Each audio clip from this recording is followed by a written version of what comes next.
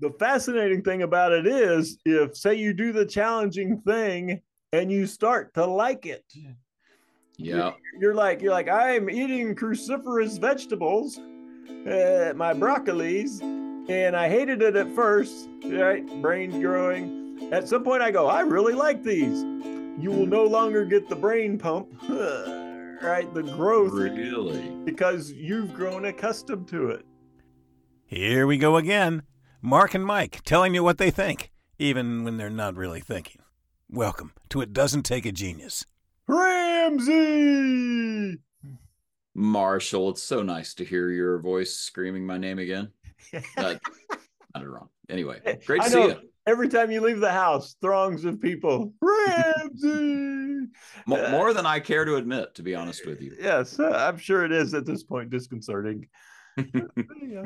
Well, and that's perfect with our topic, right? Disconcerting, uncomfortable, discomfort. You did that on purpose. That was well done. Yeah, that was smooth like butter.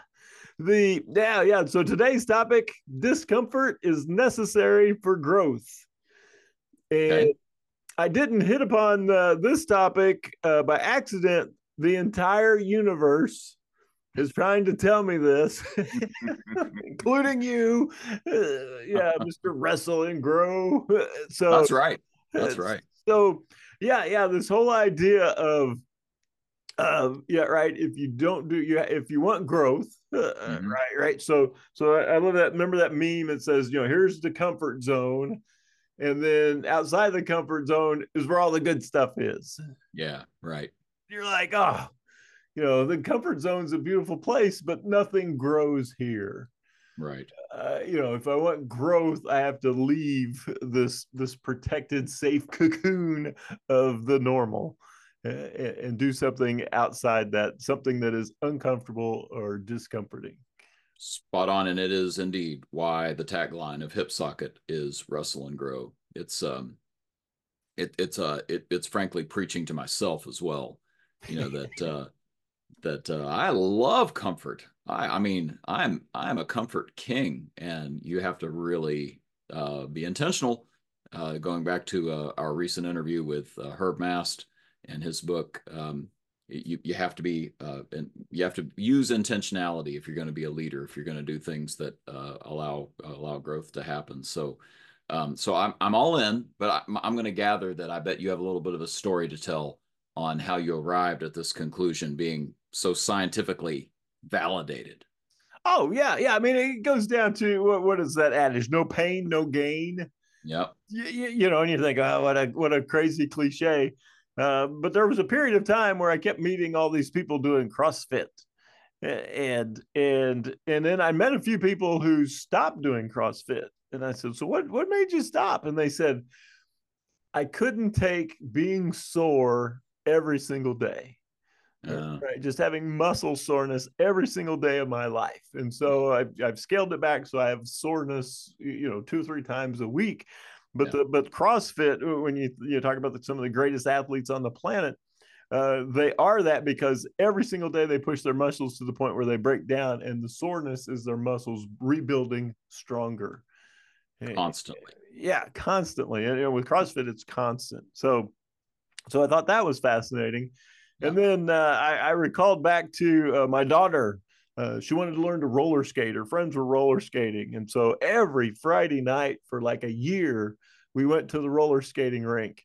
And I have to say, as a proud dad, that in the course of learning to roller skate, my daughter fell not a single time. What? Not 100% learned to roller skate without falling. It took her a year. Right. Right. A minimum 52 sessions, lengthy hours and hours long sessions to learn to roller skate. Hey, listen, I identify with your daughter. My mom has told me I'm the firstborn, and my second born brother just just fell all over the place learning to walk. Just from the first moment. And in fact, his nickname to a lot of people was Squirrel, because he would just climb and fall and blah, he didn't care. He was an early walker, This guy was a late walker. I didn't walk until I was sure that I could take steps without falling. So I totally that's the comfort part of me, right? Like I don't want to hurt. Oh yeah, yeah. But I'm gonna look silly. I can Mm-hmm. hurt myself. Mm-hmm. You know, what will my friends say? And it really didn't become perfectly clear until my neighbors, they had a son that was the same age as my daughter, and they were like, they weren't into roller skating. They said he wants to learn to roller skate. He actually wants to play roller hockey, but he can't skate. Will you take him with you? So we took him one night, and in the course of about 4 hours, from zero, the first time he laced up his skates, 4 hours later, he could skate just magnificently. In the course of those 4 hours, he probably fell down, I don't know, 1 to 200 times. You know, he'd go 3 feet, fall down, 3 feet, fall down, 3.5 feet, fall down. And but all that discomfort, all Yeah. that pain got him to this thing a year faster than my Right. other test subject. So Beautiful. That's a it's great like example. Yeah. yeah, like just like your brother, right? Yeah. He was willing to fall, he was willing to fail, he was willing to be uncomfortable, and Yeah. boom, he got there. Yep. You know what? Let me give another example of my brother.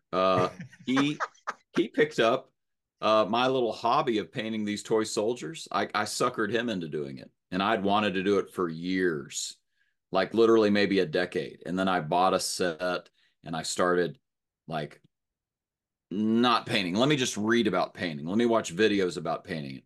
My brother, I mean, like he sort of went, okay, I think I will do this, and he bought some and started painting. Guess who's got more painted and better painted than his brother? It's my brother. He's a machine now. And I really like what I have. To be fair, I'm going to be honest with you. Like I like what I've painted, Right, right. but he he's destroyed me in terms of quality and quantity. Oh yeah. Well, and that's what we find with these folks. That they'll get there faster, and they'll do more of it. Um, yeah, I started, and the universe led me to Adam Grant. I love Adam Grant. His Uh, new book, Hidden Potential. mhm. And chapter one is titled Creatures of Discomfort Embracing the Unbearable Awkwardness of Learning. And it was like, wow, that's yeah, that should be a long movie title. So in this chapter, he's talking to these people who learn 6, 7, 8 languages, right? And they Okay. can speak them all fluently. And they talked to this one person, and she tried to learn Spanish, at a young age, when they talk about, your neuroplasticity is at its best, learning languages when you're young. And Yep. so she studied, she took a class, she studied and read the book, and she wrote down her conjugations and all that kind of stuff. And then a year later, part of the final of that class was they had to go to a Mexican restaurant and order in Spanish. Mm. And that was the first time, and she failed miserably. Right. So later on in her life, she just changed her mindset and said, all right, instead of being comfortable, I'm going to make myself completely uncomfortable. So she moved to a Spanish speaking country, Ooh. and moved in with a family that only spoke Spanish, Yeah. and then forced herself every day to go out into the world and try to speak. And she said it was awkward, it was unbearable, it Oh was yeah. tragic and comedic, but within less than a year she was completely fluent. Wow. Wow. So and then she went and said, all right, well, I obviously figured out the secret recipe to this. And so she wanted to learn Italian. So after the first day of studying Italian, she went out and spoke Italian. Huh. Right. Just dove right in, and went to Italy, and every single day was out there, and picked up the second one, the third one, the fourth one, Yeah. the fifth one, the sixth one, right? But so Wow. that comfortable, being comfortably ensconced in the book and writing it out, and this measured approach with Yeah. very little discomfort made it impossible for her to learn a new language. Well, I identify with that, and we we're teaching Latin to our kids, and I'm tutoring a middle school group that's learning Latin. Well, Latin is not spoken. You can't really get immersed in it. And the kids, it is an absolute wrestle. Now, flip side is, one of the ways that you can push on that is lots of exercises. I mean, just over and over and over, lots and lots of exercises. And so the kids that have really excelled with it have gotten used to being uncomfortable trying out all these different translations and English to Latin, Latin to English. But I will say, down the road from the University of Kentucky, where there is a Latin immersion camp, and you can go in the summer, and people pay big bucks to come to this thing. I mean, it's been going for, I don't know how many. Gosh, it's been going for decades. But it's for the purpose of just that. Let's put you in something that's uncomfortable enough that it's going to jumpstart progress for you. Oh, Love yeah. it. Yeah, no, I think that's spot on, and yeah, it's I can see why it would be expensive. A, not that many people are doing it, and B, somebody's figured out the value of this. Oh yeah. That yeah, it's worth paying the money because you're gonna leap forward that far in your progress, Right. and so that makes perfect sense. The another example of the universe sending this message my way was my introduction to David Goggins. You talk about this guy a disturbingly long amount of time when it comes up in conversation.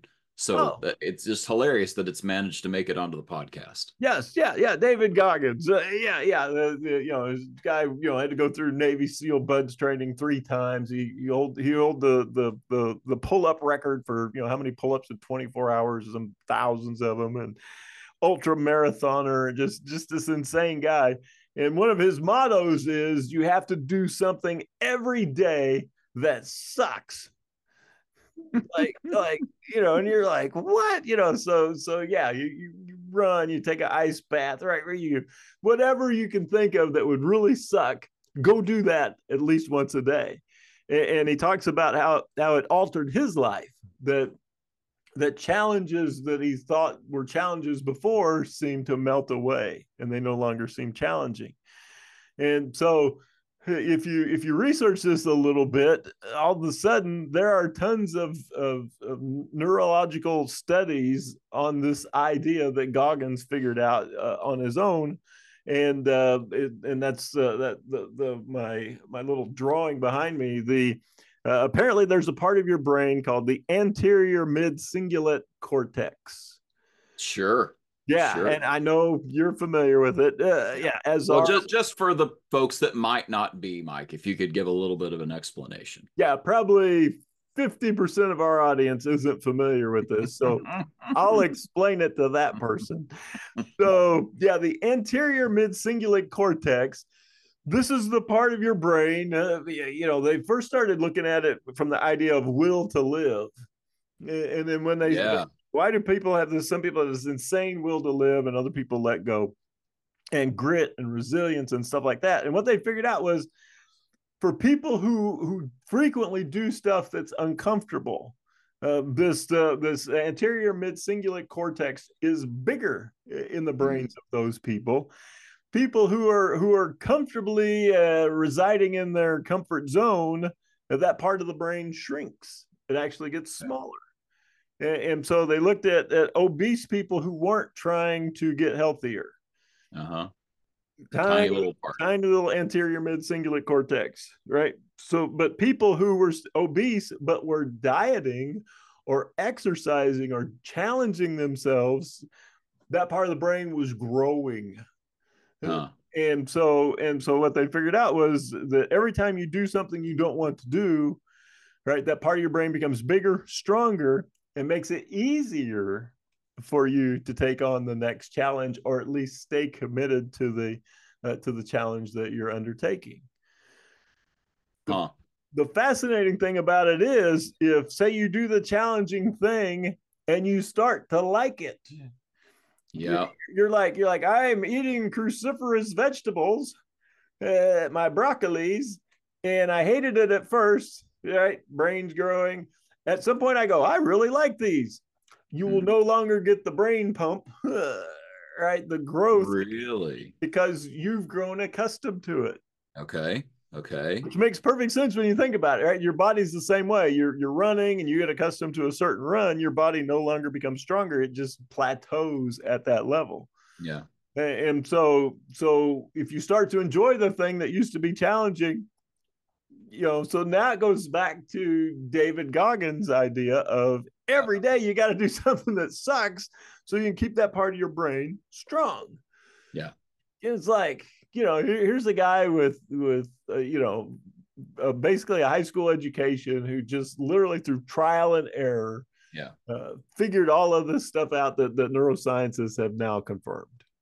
I follow a classical educator who says something similar about letting your kids, your students, basically just you'll know when they're ready for the next thing when they start saying, "Man, this is cool. I like doing this." And now it's time to introduce the new thing, whatever the new thing is, which says a lot about play too, right? That there's something about getting a chance to enjoy what you're fiddling with and say, "I mastered it." We know about that from Daniel Pink, that mastery is a real motivator for people. But so one thing about what you said there that I find interesting is that you have to keep going to it on a regular basis. Mm-hmm. So I'm thinking about a client, and this has actually happened more than once, where they said, pick the thing, right? Like we've been talking about diet and exercise and, learning languages. Pick the thing that is hard for you as a leader. Analytics, talking to people, making lots of changes, coming up with a structure. I don't know what it is. Look at the disc map, pick where your dot is and look at the opposite side, and maybe it's one of those things. But if those are the things that are uncomfortable for you, what I'm hearing you say is you can grow in your skills in those areas, but you're going to have to do it regularly. So here's an example. I had a client who wanted to get better at having more small talk with his people. Right. He hated it. Like, let's just get on with work, Well, and hated it because it was probably very uncomfortable. It was super uncomfortable. I've had another one who didn't like the hard conversations. Didn't mind the small talk, but didn't like the hard conversations. And I'm thinking of one particular instance where, he left a room with some things that probably still needed to be said, and he was like, "No, I've got to turn around and go back into this room and continue having this conversation." So he was making conscious efforts every day to have these little, it was a little thing in many ways, but he consciously made the effort to go back inside the room and have that conversation. It sounds like that's the kind of thing we're talking about here, that you're constantly being aware of, oh, here's where I'm resisting. I better go into it. I better lean into it. Mm-hmm. Oh yeah. I remember my daughter's tennis coach. They were warming up one day and they're having just small talk, and the coach says, "All right, so which drill do you dislike the most?" And I'm like, "It's a trap! It's a trap! Don't answer the question!" Like this, no, you're right. She's like, "Oh, I hate volleying at the net." Hmm. And which part of your game needs the most work? Volleying at the net. Yeah. So yeah, he knew that's where the growth opportunity was. And interestingly enough, she knew where her growth opportunity was. Yeah, that's a But good point. but in this case, she had a coach Yeah. to force her into that area of uncomfortableness, and then later in her career, she became a beast at the net. I Is mean, that right? just a volley, just crazy good. But yeah, that was the part of her game that the coach had to drag her towards, because Yeah. that was where she was most uncomfortable, and it was truly uncomfortable and fear. You're that close to somebody hitting a Yeah. ball 120 mile an hour at you. Uh, you can become a little gun shy. So let me throw up possibly an objection. There are a number of books out talking about bright spots We've talked on this podcast about being heliotropic, being that you move toward things that give you life. Um, there's strengths finder. We're supposed to really lean into our strengths, and so where does discomfort fit into that model of all those good things that we can say, yeah, I'm good at this. This is a strength. I want to develop this, and this is how I want to go to market. Can't I just do those things and not worry about being uncomfortable, Mike? Well, you would think. However, in our ever expanding, more competitive world, where you need more and more skills just to stay even, Yeah, having those things that you're naturally good at and then expanding that toolbox. yeah, So if you think about it, right, you're right. We always ask people what went well, right? What was the bright spot? All right, what did you do?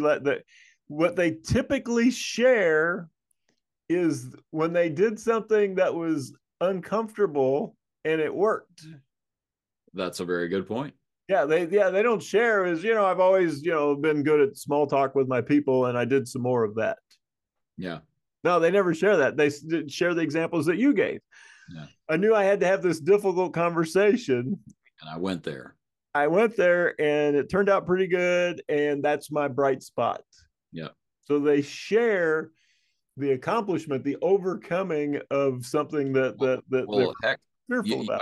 I think you're probably short selling it, because I think sometimes they say it was a bright spot because I attempted it. It was a failure, but man, I went there, Oh yeah. Sometimes we get the crash and burn. Yeah, Yep. Yep. but And the cortex was still growing. yeah, I still grew from the experience, and whether they know that a part of their brain grew. So in this case, two parts of their brain grew. Your anterior mid-cingulate cortex grew because you attempted the uncomfortable. You Right. also grew because you figured out, okay, here's an approach that doesn't work. That just means I can try something else. And Yeah. so I'm more knowledgeable. I'm more experienced as I attempt it the second time, the third time, the fourth time. Yeah, and another thing about that I've noticed, and people like us have to read people. That's one of the things that we do going to market is learning how people operate. Trying to size them up so that we know how best to help them. And for instance, back to the example of the difficult conversations, if I've got somebody who is a C on the DISC model, and they're an analytical kind of person, they often have a strength in analytics. Mm-hmm. And what I'll notice that they'll do is that they'll use their analytical strength to go to market with how they have those hard conversations. So they'll do some analysis. They'll do some analysis on themselves, on the situation. They'll do a lot of prep and then go into the conversation. And it may sound a little more scripted and intentional, but guess what?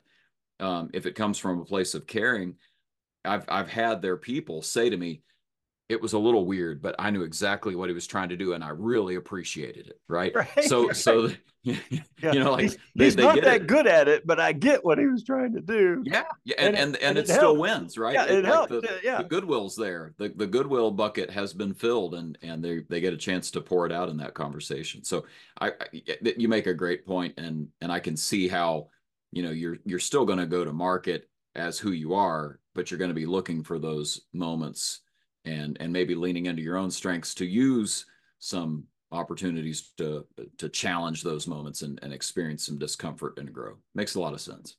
Oh yeah, yeah. Well, this is something that would be easily trackable on a calendar. Yeah. You could create a habit around that. Make a note on your calendar. Here's something I did today that was uncomfortable. It was awkward. That I knew wasn't a strength, and yet I did it anyway. Yeah.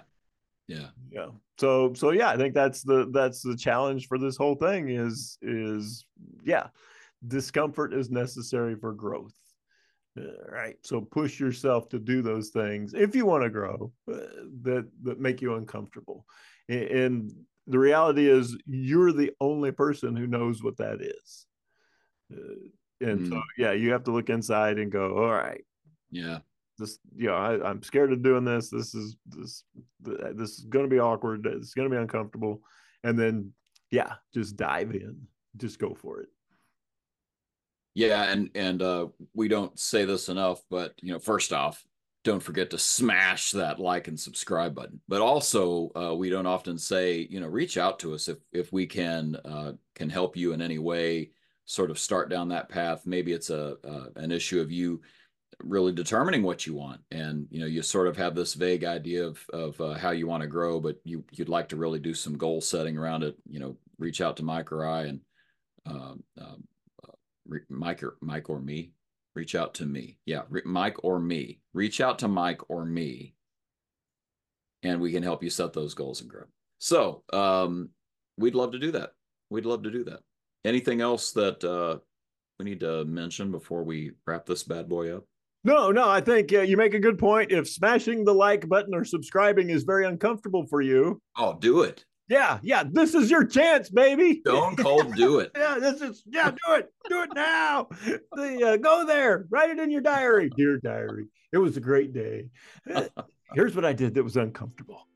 All right, let's wrap this up. We'll throw it over to, as we're filming this, our birthday boy. Is it? It is. I didn't know that.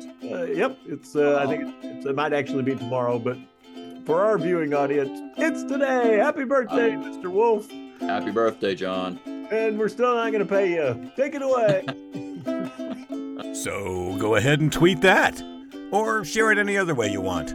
As always, there are no rights reserved, no trademarks, no copyrights. Share it if you want to. And join us next time on It Doesn't Take a Genius. That's good enough.